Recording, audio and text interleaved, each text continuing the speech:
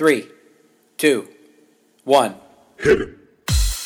What? Reversal of fortune. That's why I tell my friends everything happens for a Seriously, reason. you had one job. I can't with some of these people. Christ. Put down your goddamn cell I don't think my phone. dad even knows how to use a computer.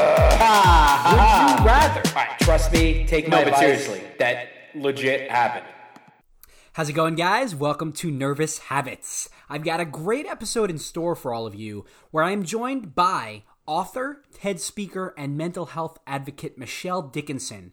And we explore issues including why people who have never experienced a mental health imbalance before are at particularly high risk during the COVID-19 pandemic, why monitoring media consumption might be the best thing you can do to improve your emotional wellness during quarantine, the importance of designating space in your home and your schedule for work and leisure during quarantine, and finally, why many people might be experiencing the sensation of boredom for the very first time during the pandemic. All that and so much more on this week's episode of Nervous Habits. Hi guys, so this is the first episode of the new format that I talked about on the May 1st mid-year update. The podcast will be moving back to the weekly format, so no more of those segments, and we're going to be having guests almost every week. Also, as I mentioned, we're still going to have bonus episodes because I know a lot of you, listen for those. And I think what I'm going to do is what I'm doing now is where I sort of have my little, usual conversation with you guys at the beginning, and then we dive into whatever the discussion of the week is with that particular guest. So for the first episode of this new format, I wanted to focus on mental health for a number of reasons. First of all, given everything going on in the world with the pandemic, I think this is a particularly timely issue. I think that people who haven't experienced mental health problems in the past may be experiencing them for the first time. I also think that people who have been diagnosed with mental health or mood disorders are struggling more than maybe others are, given the isolation and the social distancing. So I did want to have the conversation with Michelle for that reason. Also, on top of that, May is Mental Health Awareness Month. So that's sort of another reason why I think these issues are particularly relevant right now. And, if you've listened to my podcast, you know that mental health and generally, psychopathology is something that's, an issue that's very close to my heart. It's something that I spoke about in episode 7 with my sister Holly on the problem of mental illness in America. I shared my personal struggles with anxiety and obsessive compulsive disorder. And so this, more than anything else, I think is a really fitting first episode to have with this new format. And as I said, we've touched on mental health issues before on the pod, but never, we haven't been privileged enough to have a legitimate mental health advocate like Michelle on the podcast before. And, before we dive into the conversation with Michelle, just to present the lay of the land right now, I think that people have felt the impact of the COVID-19 pandemic in a lot of ways, and as much as we're deprived of, physical fitness from going to the gym or access to our office or school by not being able to visit those facilities, I think that people need in-person interaction on a cellular level. We crave just being in the presence of others, even if we're not talking, even if, we're sitting in a movie theater surrounded by strangers. I think that we evolutionarily, biologically, we really need that in order to just function and mentally and emotionally be healthy. And I don't think that virtual, as much as I've spoke about on a number of episodes, I think on the bonus episode we touched on this, but I don't think that virtual meetups are an ample substitute. I think they're adequate. Zoom is great, and as fun as Zoom happy hours and virtual hangouts are, they can only do so much to replicate the feeling of being around another human being, of just being in someone's physical presence. And actually, I don't want to stray too far away here, but I was reading an article posted on National Geographic the other day about this thing called Zoom fatigue. And, maybe you've experienced this. If you've been feeling tired doing work or school on Zoom, you're not alone, because the process of being on Zoom for, 5, 6, 7, upwards of 8 hours a day is exhausting. And there's a reason for that, you guys. There's actually science behind it, because what this article on National Geographic touched on is that you end up having to emote more than you would in person over Zoom, because you're essentially just a tiny box on a screen. Essentially, particularly with the gallery view, you have 30 small boxes, and you need to make sure that your nonverbal communication comes through. So you emote more, which is absolutely, consumes a lot of energy. And also contrast that with in-person interactions. In in-person interactions, we rely heavily on these nonverbal cues. You guys have probably heard the old saying that communication is only 7% verbal and 93% nonverbal. So, as much as you can over-emote on Zoom, you still don't have all the nonverbal cues, such as whether someone is facing you or slightly turned away, if they're fidgeting when they talk, if they inhale quickly in preparation to interrupt. Not having those makes communication more difficult. It makes communication less accurate. And as I said, with the gallery view, it's also sort of challenging the brain's central vision, because it's forcing it to decode so much stimuli, so many people at the same time, that no one person comes through meaningfully, not even the speaker. It's like having to multitask. And as anyone that studies psychology knows, and you've probably heard this before, I think Malcolm Gladwell talked about this in Blink, and a lot of the pop psychology books have touched on this, but there's no such thing as multitasking. And as much as you might feel like you have the ability to read your email, talk on the phone, and engage in Facebook Messenger all at the same time, it's literally not possible.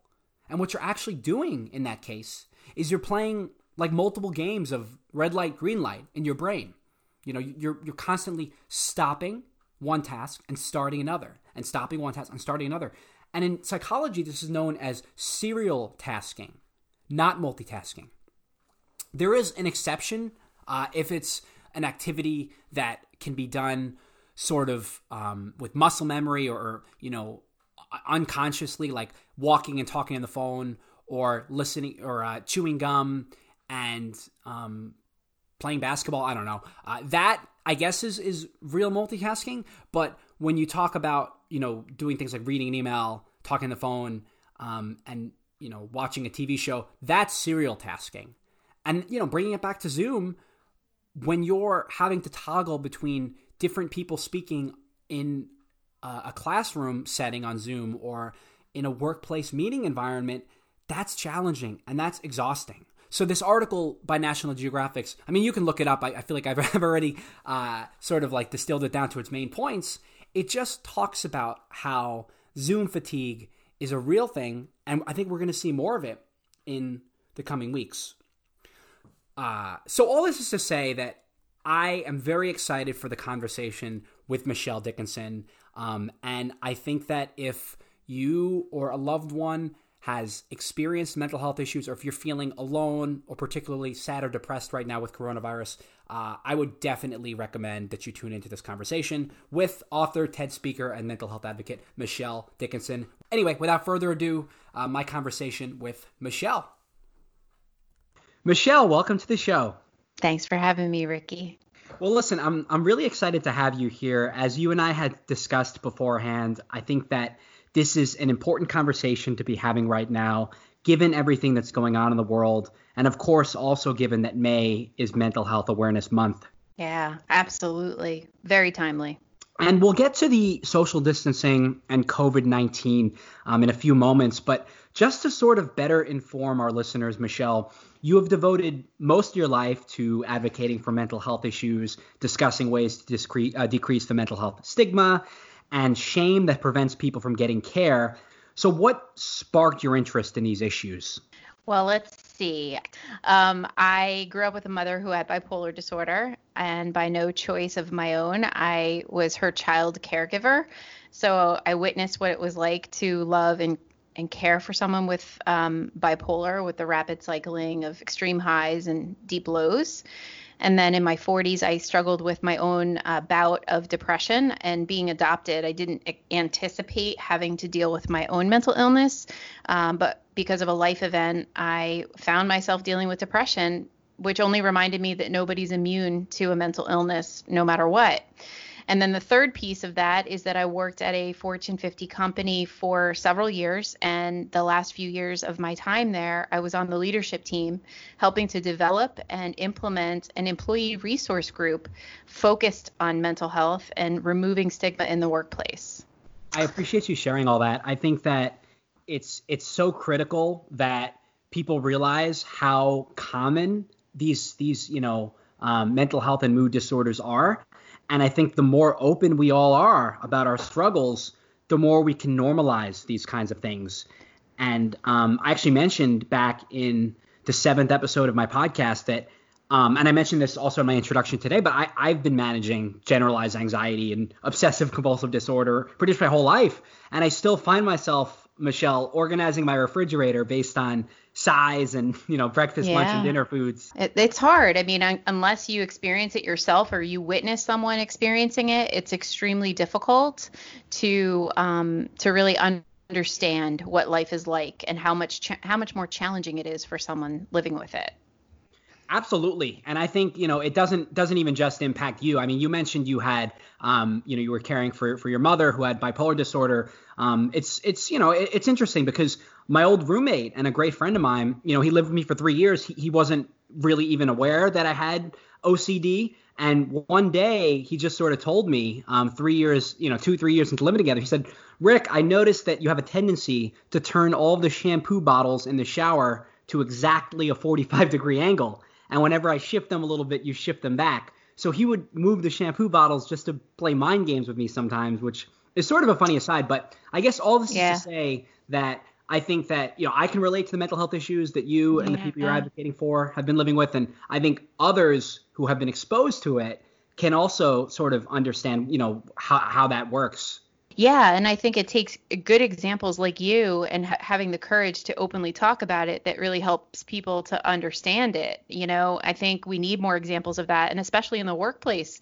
Imagine if you had a leader you look up to who thought it was a good idea to be vulnerable and share their experience. Imagine the safety or the safe space that would open up for employees to just be themselves.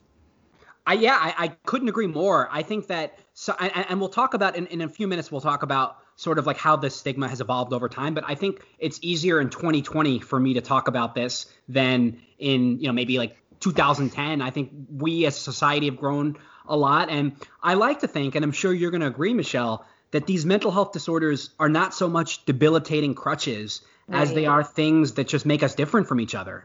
No, absolutely. I think that I know some of the most brilliant, creative, innovative people that live with a mental illness. They simply need to just do what they need to do so that they can show up the best way that they can, and ultimately they succeed in life. So I think it's about allowing people to bring their authentic selves to work and be able to be truly who they are, because and have companies be able to support them, and have, we need to be able to support them where they are because they're brilliant. Yeah, I know. I think that's a great point about how a lot of people with these conditions tend to be amongst the most gifted, talented people in the world. It's almost, these differences that we're talking about. For me, it's almost like, what's your baseball team? Do you root for a baseball team? I like the Yankees. I think the Yankees. I was always a Jeter fan. Okay, that's. I mean, so that's perfect because I'm a diehard Mets fan. But I just think that when we frame these issues, it's almost like you're a Yankee fan, I'm a Mets fan, and those are just qualities that make us different from one another. And that's what mental illness is. Absolutely. And isn't it a beautiful tapestry when we can accept people for exactly who they are? For sure. And I'd be remiss if I didn't give us an opportunity to talk about what's happening in the world with the COVID pandemic. Folks have been in isolation, many people for over 2 months now. And there's been a lot written about the impact this is having on our economy and people's physical well-being as far as diet and fitness are concerned. But Michelle, what sort of impact might this have on people with pre-existing mental health conditions like depression and anxiety? Yeah, I mean, I think those are the folks who might actually have an idea of tools and mechanisms to help them navigate it, to be honest with you. Now, I'm not saying that they're not going to be affected. They certainly are. The population I'm scared about or I'm concerned for are people who have never experienced a mental health imbalance and for the first time are isolated and by themselves and trying to figure it out on their own, not knowing that they might be struggling with something that they need some type of support for. So I think there could be a lot more people suffering in silence just because they've never experienced this before and now they don't know what to do. So I'm concerned for everyone, and I think it's really important that that people are checking in on the ones that they love, because never assume that everyone's okay. Everyone's trying to figure this out and navigate it on their own. I mean, you talk about suffering in silence, and I think that, and you've probably seen this in your time as a mental health advocate, but it can be the hardest thing in the world to reach out and ask someone for help. So, how can someone who maybe has a friend or family member that they're concerned about, let them know that they're there for them? Because it can be hard for the person to, ask for a lifeline. The greatest gift we can offer people is just a genuine listening. Are you okay? And allowing them to share if they so choose to share. I think, we often take on the burden, well, I won't know how to diagnose them. I won't know how to give them clinical support. That's not your job. Your job is to just let them know that they're cared for and that you're there and that you're listening to them.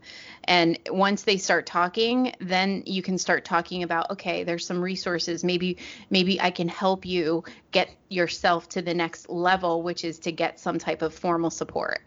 So our generosity and our listening is the greatest gift that we can offer anyone. Yeah, definitely. I can imagine that for folks who struggle with this, it can be extremely disheartening, going through the isolation right now. But even for people who don't struggle with a mood disorder, having to be stuck inside all day and devoid of that human contact, how would you recommend that ordinary people go about staying mentally healthy and refreshed and recharged, even if they don't have like a history of mental health problems? Yeah, so it's great that you asked that. And I just so happen, I had a client, I have a couple of really amazing pharmaceutical clients that I'm working with. And one of them said, I want to support my people now. What is it that we can get in their hands now while they're working remote, just so that they know that they're cared for and we're thinking about them during this time? So I have a resilience webinar that I've been sharing, and some of the tips that I share in that webinar are really quite simple, but because this is a brand new space we're all operating in, we sort of forget the basics. So I bring it back to, are you getting enough sleep? Are you eating well? Are you not only gravitating to comfort food? Are you drinking a lot? Are you not moving your body and getting physical exercise? Are you controlling the sources of fear that could cause anxiety? Are you monitoring how much television and news and media that you're consuming? Are you making sure that you're connecting with people using Zoom and Skype so you can see the friendly faces that really do brighten you up and help you boost your energy for the day? These are all things that we can do that are really quite simple, but can make a huge difference if we implement them. Yeah, I think that's actually fantastic advice. And if you don't mind, I do want to dive a little deeper into some of the things you just mentioned, because you said, for example, make sure you're getting enough sleep.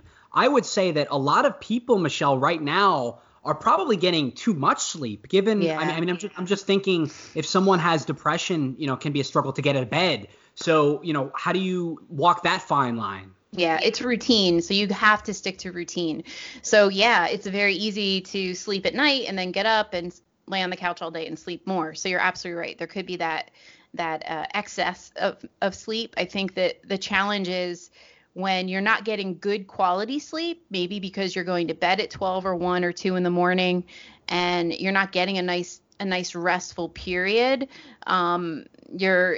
that's a problem. And not having a structure in your life where, okay, I'm going to accomplish these things today. These are things that I do have control over. I'm going to clear out that closet. I'm going to make sure I get 30 to 40 minutes of exercise today. I'm going to maybe binge watch 2 hours of TV instead of 8 and fall asleep on the couch. Like, you have to have structures in your life, even now, to keep your well-being healthy. And then it's going to afford you to have a real restful night's sleep that has you ready to tackle your day and not just sort of be resigned about everything and get too much sleep. So the key in your eyes is having structure, even for, whether it be kids that are out of school and don't have that schedule, or people who are not working, just making sure they have some semblance of a day-to-day schedule. Yeah, absolutely. Absolutely. The structure in the home is important. Even physical spaces in the home designated for exercise and for relaxation and for work and for rest. I mean, these are all really important. I mean, structure has you accomplish things you want to do. And at the end of that day, you will have a heightened sense of yourself that you accomplished what you said you were going to do. That sense of accomplishment is really nurturing and really important. It's funny, you talk about how having designated spaces is helpful. I've tried to do that in my apartment. As I'm rounding out my semester in law school, I like to have sort of like, I'll do, my work in the kitchen area, and then my bedroom area is more for like sleep and leisure. And I think that, talking to my roommate actually goes, he attends virtually his job in his room, and he also sleeps in his room. And he said that he's had trouble, some insomnia, because he doesn't have that sort of partition. And so I think it is important, as you said, that even if you have a small space, you cordon off, like this is the space for work and this is the space for fun. Just your mind can kind of compartmentalize like that. Or designated times, Ricky, like, okay, I'm going to work from this hour to this hour. And then at this time, everything gets shut down. And then this becomes my relaxation time. And this is the time where I'm signaling to my body that I'm starting to unwind from the day. Those are important, distinctions in and of itself, like separation of work from play, because we need that decompression time and play time outside of working hours. For sure. And you mentioned a few moments ago the media consumption, and you had said to try to control that. So, yeah. Why is that a concern for folks right now during the pandemic? Make sure they're not watching too much news or too much YouTube. Because that's the source of fear and anxiety, and a reminder that you don't have control of what's going on out there. And as human beings, we like to think we have control. So if you can manage the source of what's bringing you that anxiety and that fear, you will be able to focus on the things that matter, the things that are healthy for you and bring you joy, the things that you have control over, the actions that you can take. So I say, even if you had the television on and you weren't listening to it, subconsciously your nervous system is listening to it. So I encourage people, consume a reliable source of information around the pandemic at a certain period of time for a limited period of time, and then disconnect and focus on something that brings you joy. What do you like? What are your hobbies? What are you going to invest?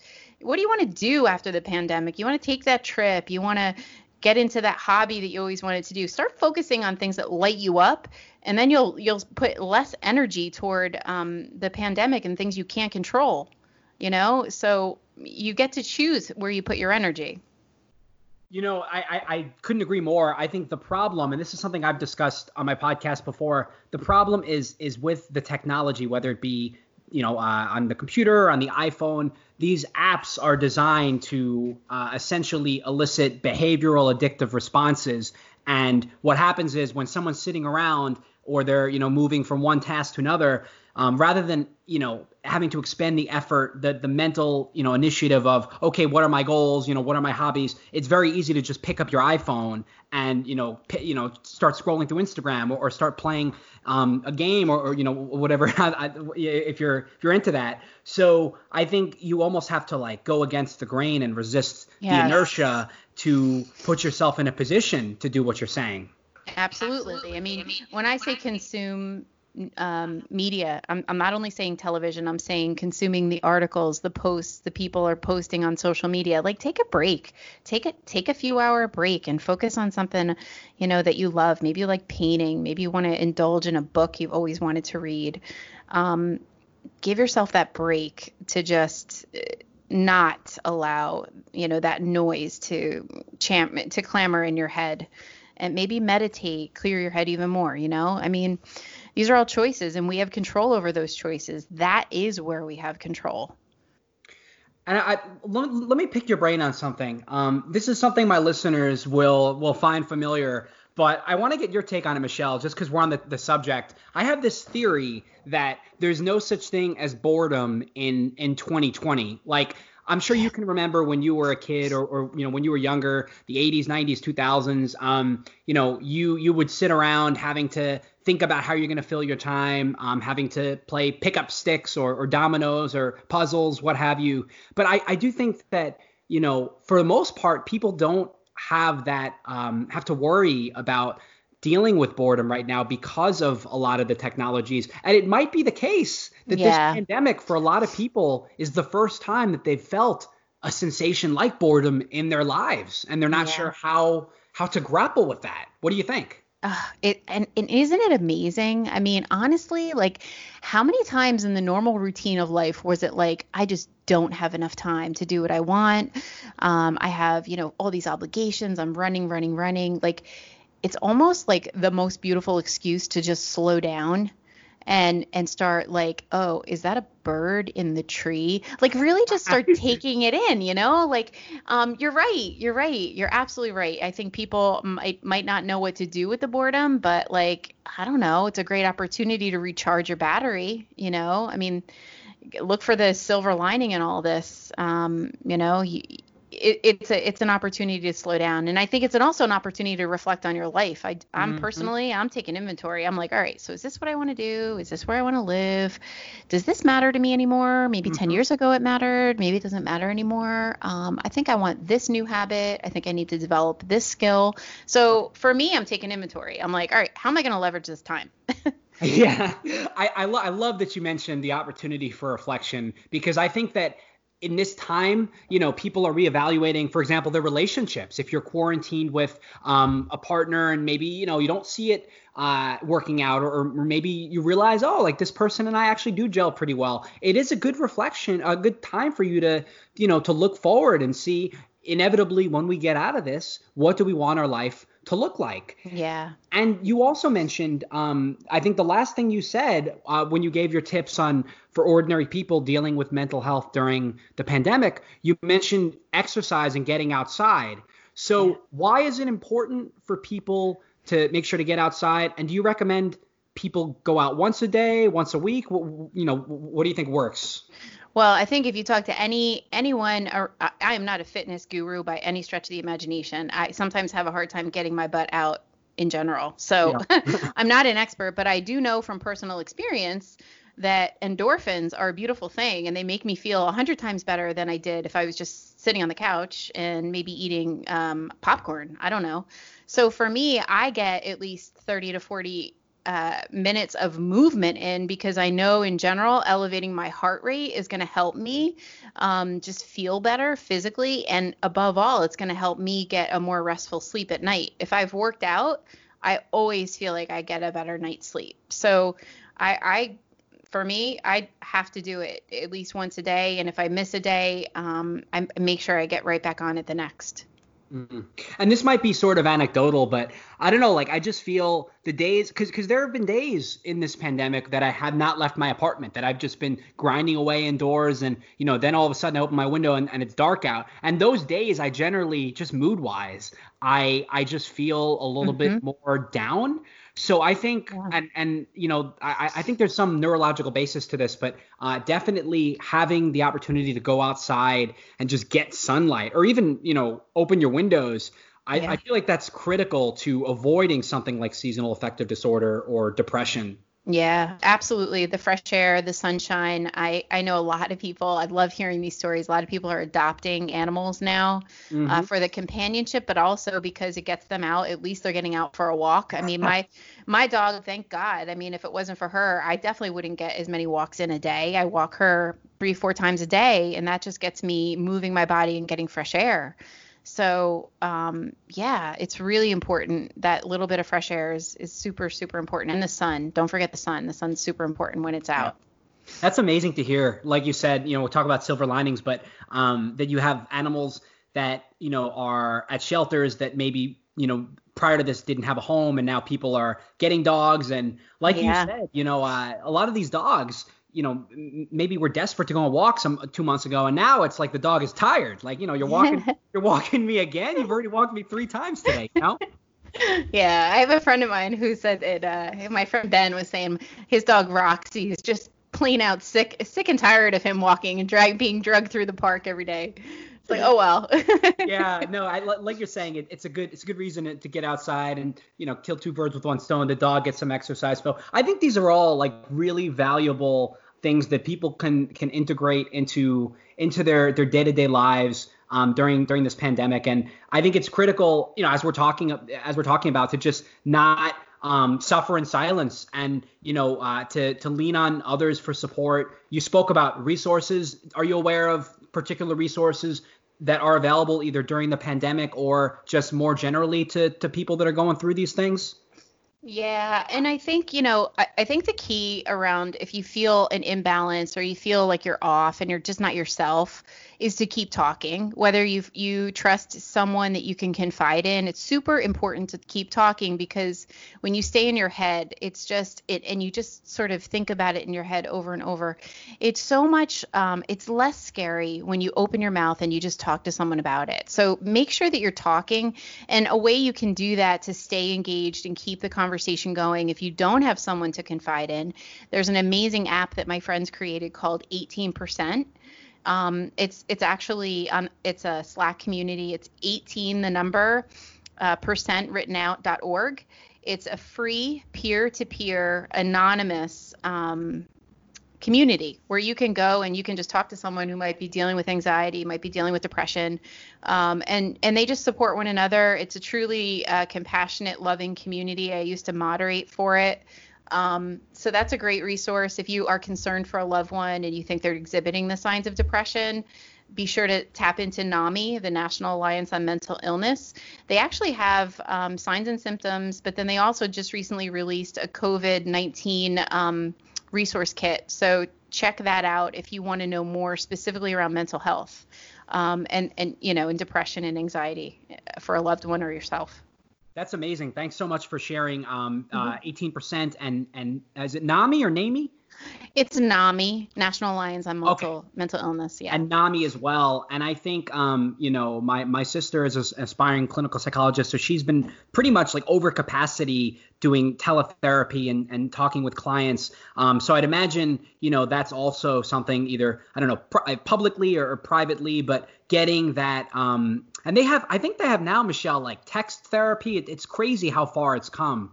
Yeah, there's a lot of great resources. I know Michael Phelps promotes Headspace. That's like considered, what's that called?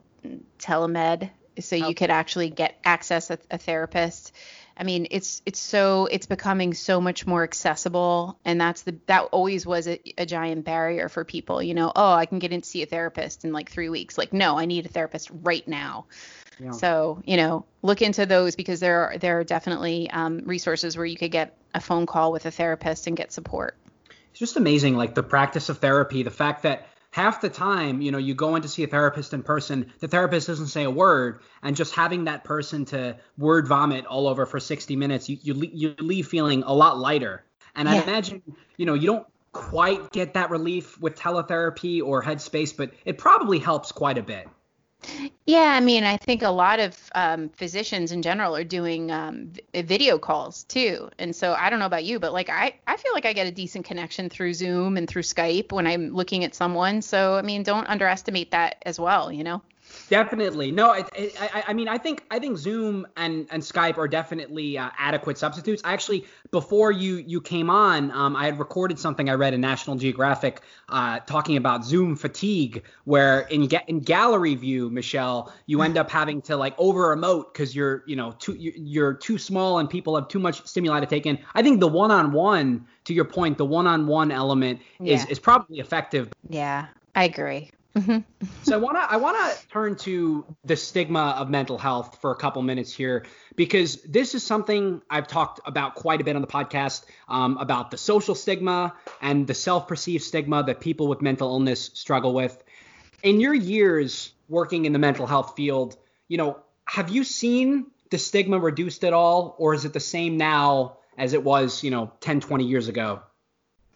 I think it is going to vary, right? Different industries, different workplaces, different situations. I will acknowledge and recognize that we have courageous athletes and celebrities who are openly talking about it, and that sort of makes it okay to just even engage in a conversation about it. So that's huge, and that definitely helps reduce stigma. Lady Gaga with her, with all of her efforts, it's just incredible to kind of see that progress being made. And in the workplace, it varies. It depends on the culture. It depends on the remit from the top level of the organization. It depends on a lot of different variables. I personally, I witnessed at my Fortune 50 company, a lot of tremendous progress was being made, but still you had individuals that just weren't on board. So you're still going to have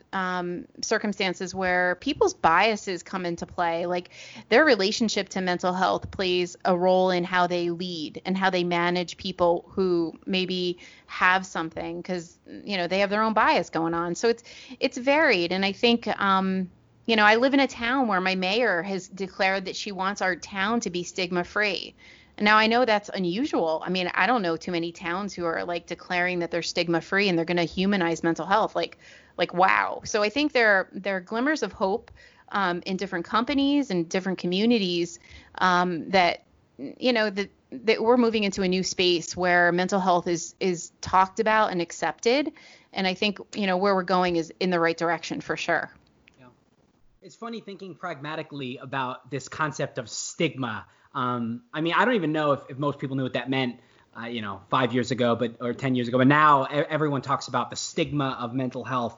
And with what you just alluded to with your mayor making it stigma free, it's interesting. It's almost like, you need to bring this stigma into conscious awareness, because you talked about biases. It feels like something that people don't acknowledge or people don't think about, but you almost have to accept that there is a little bit of a stigma. There is a little bit of judgment that might go on if someone talks about their mental health disorder, and finding ways to normalize that and make it more relatable. So how do you think people might do that? I think storytelling and being really, for the folks who have navigated a mental illness and who have come out the other side, there is no greater representation of hope than that person sharing their story of triumph and perseverance and being able to navigate that and be okay in the end. I think those are the opportunities that companies have and environments in the community have to showcase the success stories and really normalize it. So, people can just start getting more comfortable with it. It takes conversation to remove stigma, open conversation. Stigma can't live where there's open dialogue about something that used to be so taboo. For sure. I think it's critical that people tell stories not just about their, history of mental illness, but maybe seeing mental illness in others, or, you mentioned, media, the role that media plays in depicting mental illness responsibly, because, let's face it, maybe not so much right now, but in the early 2000s, growing up, whenever I saw mental illness discussed in the media, it was always this big, horrible thing. I used to, Michelle, did you ever watch the show General Hospital? Of course. My mom, so growing up, I used to watch my mom, and Sunny Corinthos had bipolar disorder. Mm-hmm. And my mom, if she's, she'll probably listen to the episode, knows that Maurice Bernard has it in real life. And I remember when the show talked about it, presented and framed his bipolar disorder like this catastrophic illness that, consumed everything around him. And now you look at bipolar disorder, as you spoke about, and it's just, another aspect of a person's identity. So I think seeing that progression is sort of interesting also. It so is. And those are the examples. I mean, like, how amazing was it when that Eagle player with the Philadelphia Eagles? So I'm not a football fan, but this left an imprint on me. There was a football player who pulled himself out of the game and later came out and said, listen, my anxiety got the most of me. And you know what? I had to pull myself out of the game. I couldn't play. And it was a huge loss for the team. The team was counting on him being in the game, but that what he did afterward about openly talking about it and saying, I'm managing it now and I have what I need. And that's just, I live with this every single day and you never see it, but I'm managing it. And that one day it got the better of me and I had to pull myself out.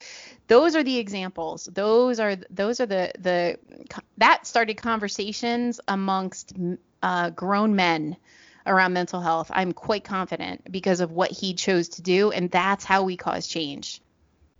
Just because you opened the door with the football example, but I have a baseball one for you too, because that's more my sport. But a lot of baseball players deal with I guess it's performance anxiety, or maybe it's generalized anxiety. And essentially, like players like Joey Votto, a hitter on the Reds, and Zach Greinke, a pitcher on the I believe he's on the Astros now, or essentially they have trouble not only during a game but after the game speaking to reporters and just pitching on a big stage. And it's not just being nervous like you would be before a game. It's actually this incredibly debilitating physiological and psychological illness. And like in your example with the Eagles player, these folks have spoken openly. They haven't, shied away from it about their struggles with anxiety. And I think it's made other people more comfortable also sort of identifying with the same things. It takes the pressure off of you going first, right? Like, oh, let's talk about that player and what they said. And man, I can relate to that. So it's a little bit less intimidating when we have others like that go first. Mm-hmm. Yeah, I mean, think about, if you're in an auditorium and the professor or teacher asks, oh, has anyone experienced this? It's really hard to be the first one to raise your hand, but it's not as hard to be the second and third and fourth to just kind of follow that lead. So I think that's an important component. And then you also, a minute ago, you said something about men in particular being able to share their stories. Do you think there is a gender component to this at all? A difference between men and women? Yeah, I think so. I mean, that's just my perspective. I think men are, they're raised to be strong, right? To be independent, to be, not maybe in some old school families, not show your emotion, be tough, like, you got it handled no matter what. And, I think about first responders, because that's one area that I'm working on with my partner. And, I know that we have women also who are first responders, but I think a lot of men, it's hard to acknowledge when you're struggling with something. You don't want to be perceived as weak. So we have some work to do around that with mental health for men, for sure. Yeah, exactly. I think that definitely, you look at everything that's in the media and that's being written about, traditional gender dynamics and masculinity and things like that. And I think you are seeing a little bit of a shift where men are more sensitive and more communicative about their feelings. And hopefully that also continues to show through with their openness to talk about mental health. One area that you focused on in your career, which we haven't really spoken about yet, is mental health in the workplace. Mm-hmm. And well, I actually, before I share my experience on that, so just what have you done on mental health in the workplace, and what do you hope to continue to do in that area? Yeah, sure. So right now I'm working with a couple of different companies on helping them to frame their mental health strategy. So what does that mean? So when you think about the workplace and you think about creating a truly inclusive workplace, that means accommodating and accepting people of all abilities. So, I think it's the last frontier of true inclusion in the workplace and diversity and having people of every ability, present. So we're working on strategies on, what is it that they can do in their workplace to have their culture be that place where employees want to work, where new recruits, new hires integrate fairly well because it is an inclusive environment of all capabilities. So I think that's, and the strategies are multi-pronged, right? What are your, I sit down and I talk with leaders about their current culture and what it is that they're doing right, because a lot of companies are doing things right, but they just can do a little bit more. And I think there's just tremendous opportunity for workplaces to take a look and say, what are we doing? Because you also have to think about this, Ricky. Post-COVID, we're going back to a world that we don't know what it's going to be like.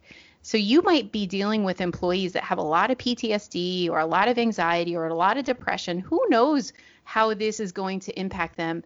It is truly an opportunity for employers to take a good hard look at the space their employees will come back to. Oh, for sure. I mean, it's going to pay dividends. And it was a cogent point you made, too, about the post-COVID world, because I think that you saw after 9/11 the, incredible PTSD that a lot of first responders had. And I think for any medical professional, whether you're in, whether you're a physician or maybe you're a therapist, psychologist, you're going to need time and you're going to need resources to recover. And hopefully, I mean, people joke around it on Twitter, but, these first responders will get a nice long vacation at the end of this stretch to heal and to recover. Yeah. That's where I challenge leaders right now. I challenge people leaders and human resource leaders to say, what is it that they could be doing now for their people? Employees are going to reflect and say, what did my employer do for me? How did they show up for me when I was navigating this at home in isolation? It's a tremendous opportunity for companies to just do something positive and supportive for their people so they feel cared for and not, left out there to navigate this on their own. So it's a great opportunity to do something now and to be planning for the culture they return to. And it breeds loyalty. If your employer Totally. took care of you during this, it's like excruciating, unprecedented pandemic, you're probably going to want to stick around, compared to if your employer kicked you to the curb or forgot about you. You might look for other opportunities when all this is over. Ricky, I just read an article about that. I think it was in an HR publication, that this is the opportunity for employers to breed that loyalty, because an employee is going to remember how they felt during this time and how their leader, their immediate leader, and their company made them feel. I agree with you. I'm thinking personally in my experiences, because I've worked since I was young at fast food restaurants, corporate law firms, finance companies, city government, bookstores, and thinking back, and I know these were different times, but I don't think any of those organizations really ever prioritized emotional wellness or the resources available to people dealing with anxiety or depression. And probably the closest I can think coming to that were these big corporate firms. And that might be a reflection of their resources that they had compared to, the fast food place or pet store. It might also be I worked there most recently. But to your point about breeding loyalty, I do think that the places that were most respectful and mindful of their employees' emotional well-being, those are the ones that you really don't want to leave because you feel cared for. And that's definitely been my experience too. But you know what it is too? I think back in the day, Ricky, I think it was a nice to do, right? Oh, it was a nice, let's do something nice for our people. Let's care for their mental well-being. I think now we're moving away from that. It's now much less of a nice to do, but more of a need to do. Because if you look at the dollars and cents that absenteeism, presenteeism, all of these things play. I mean, disability costs in general, the percentage of disability costs that really are hidden mental health costs, there's a financial implication. This isn't about nice to do anymore. This is affecting our bottom line when we have employees that are pulled from the game or pulled from the workforce. That is an impact on the business. And then if you have them where you manage them out of the company, for who knows why, then you have a turnover cost. I think companies really need to be looking at the financial implications of not caring for their people, because it's there. I mean, it's real, and it's a win-win if they care for their people, for them in terms of productivity and in terms of disability costs, but also for the employee, their well-being, their presenteeism, their staying engaged in their work, and their loyalty. Mm-hmm. Yeah, and on the point of productivity, let me know if you agree with this. So there's a principle out there. You're probably familiar with the Pareto principle, but the idea is that for most employees is this 80-20 thing where 80% of the work gets done 20% of the day. So I remember reading this, might have been in one of Tim Ferriss's books, but essentially if you have an 8-hour workday, you're going to do most of your work within 2 hours, and then the other 6 hours you're just going to goof off or screw around with your coworkers. So in terms of increasing productivity, I think a lot of it comes down to motivation and effort and incentives. And employers, you talk about investment and returns. Employers, I think, will see a return if they invest into mental health. Absolutely. And I have so many pieces of data and reports about that hands down, absolutely. You're absolutely right about that. And Michelle, you talk about creating a culture of compassion, and mm-hmm. Culture is one of those corporate buzzwords that people toss around and no one really knows what it means. I know, again, like working at firms, every meeting, whether it's like HR or some support department, IT, it's always, culture. So, I mean, what is culture, and then what's a culture of compassion? Well, a culture is the silent undertone of the company, right? It's how you do things. It's how it feels to be there. It's the emotion that it is invoked when you walk through the doors of the building you work for. Culture is cultivated by actions taken by leaders, by hidden norms and hidden understandings of how you work in the company. So it's very important. It's like the tapestry behind the name, basically. So yeah, I mean, there's a lot of things that can be done to cultivate a culture of compassion. Listen, at the end of the day, Ricky, this comes down to us being human beings and genuinely caring for each other like brother and sister. We're human beings first before we're an employee number. Yeah, thanks so much for sharing. I think those are really helpful and specific components to that culture compassion, things that companies can do today to proactively, show that they're prioritizing this to their employees. What do you think about this analogy? This is something that I read about.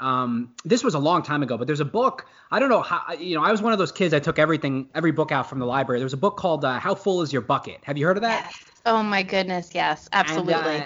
And I remember just taking that book out. And again, I was a kid. I don't have an office, but they said that when you're in an office or even like a classroom, really any communal environment like that, imagine everyone has a bucket around their neck and there's a little ladle in it. And when you interact with every single person, you want to take the ladle and scoop out some water from your bucket and dump it into their bucket as a way of like kind of sharing the community. And I guess maybe that's culture, but kind of in the vein of what you're saying, having that visual in your interactions in the office is probably pretty effective. Yeah, it's really all about empathy and compassion, right? So it also starts with, are we empathetic and compassionate for ourselves? Because that's the first step. In order to be compassionate and empathetic for other people, have you done the work where you love and you're compassionate about yourself? So that's like really the primary step. But what you're speaking to with the bucket filling is genuinely all about having compassion and empathy, and not necessarily assuming what someone else's life is like for them. You don't walk in their shoes, but you can demonstrate compassion and empathy toward every person you come in contact with. And that's just, that's just being a good human being at the end of the day. Yeah, definitely. And I think that it feels good, and to go into your bucket and fill someone else's bucket up. It's kind of like symbiotic because the other person feels great. Hey, my bucket's full, let's go. I got a nice compliment. But then you feel good because you're like, wow, look at this person's bucket that's now overflowing. So it just seems like having that empathy that you're speaking of, that compassion, is really best for everybody. Yeah. And, Ricky, this was something I was going to end with, but I'll share it now. If you were to ask me what's one thing we could all do, we could all extend ourselves and reach out to people during this isolation period and really just extend ourselves and ask how they're doing. Are you okay? How are you doing? Do you need an ear?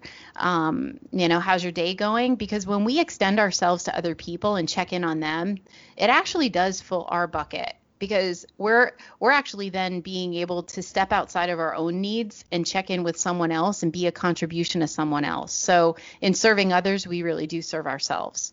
I love that. I love that. I think that's the kind of mentality that people need to have, not just during COVID, but really, really always. Before we wrap up, Michelle, usually at the end of the episode, I like to reiterate the most important points that we touched on to really hammer home what people should take away from our conversation. So I'm going to pass the baton to you. If there's one thing that you want folks listening to take away, because we've been talking for a long time, maybe people are tuning out. What's the one thing that you want people to take away from this conversation? Checking in with yourself and checking in with each other is a really important thing to be doing during COVID. Identifying how you're feeling, making sure you're taking care of yourself, and making sure you're taking care of your loved ones is really important. And also, I'm not going to, I'm just sharing this. As I mentioned before, there are simple things we can all be doing to maintain the balance in our lives. But you have to get present to them. And I do have a webinar that I'm delivering to so many employees with my companies that I'm working with, just to remind us of what we do have control over and how to structure our day so we can maintain a level of control in a situation where we don't have a lot of control. So for sure. Maintaining the check-ins with yourself, maintaining control, and extending a reaching hand. Those are some incredible takeaways. And this has been a super insightful conversation. I'm sure that so many of my listeners want to know where they can go to connect with you and to learn more about the causes that you advocate for. Where can they find you online, Michelle? Sure. You can follow me. You can find me on my website. It's Michelle with 2 L's, Dickinson.com. And there you can learn about my programs. You can learn about my webinar that I'm doing, Protect Our Happy, the resilience conversation. And, all the other work that I'm up to with first responders. I have a children's program. There's a lot of great work that is going on and that I'm super excited to keep moving forward. Wonderful. I'm sure lots of those listening will check that out. Well, thank you again for joining me, Michelle. This has been a delight. Thank you so much for having me, Ricky. Thank you for talking about this. We all need to be talking about this more. So thanks for talking about it. Definitely. Take care. Thanks. There you have it, folks. Thanks so much for tuning into the conversation with Michelle. I definitely learned a lot.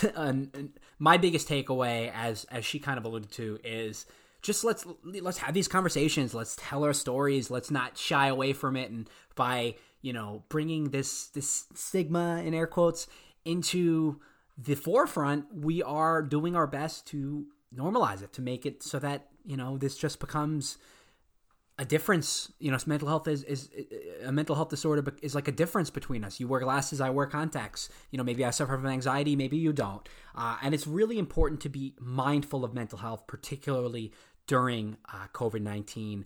So if you like the episode, you can follow Michelle on Instagram at Michelle Dickinson71. It's Michelle Dickinson 71. And kind of like she said, which I hadn't thought about, it's also interesting when we start thinking about what is life going to look like in a post-COVID world. Will people have PTSD? Will there be upticks in depression and anxiety and bipolar disorder and social disorders? Will people have difficulty reacclimating into the world of social in-person interactions? I've talked a lot about how technology has made us all extremely awkward, and people don't know how to have in-person conversations anymore because all they do is converse over phone and over text message. Well, many people have not had substantive in-person interactions in months.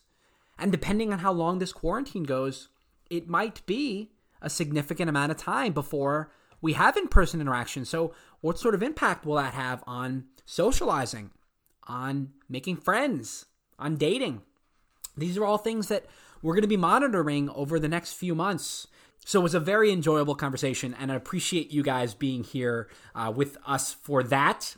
Next week, sort of continuing the theme of staying healthy during Corona, I'm going to be speaking with a coach, trainer, and instructor whose list of clients includes an Olympic gold medalist, World Series champion baseball players, and Pro Bowl football players. And we're going to be talking about how to stay in shape without access to a gym or without heavy-duty fitness equipment and keep yourself from gaining the COVID-15. That's coming up next week on Nervous Habits. Thanks so much for joining me here on Nervous Habits Podcast. If you have not already, follow me on Instagram at Nervous Habits Podcast, on Twitter at Nervous Habits _.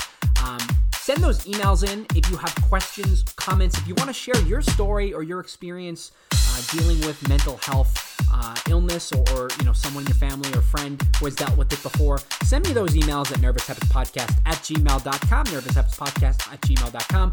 Also on YouTube, search Nervous Habits Podcast. If you have not done so, would really appreciate if you rated and reviewed the podcast on, not iTunes, on Apple Podcasts. Really appreciate that. So you let others know that we're growing, that Nervous Habits is reloaded. So that would be an enormous lift for me. And other than that, take care of yourself, take care of one another during this pandemic. And most importantly, stay nervous.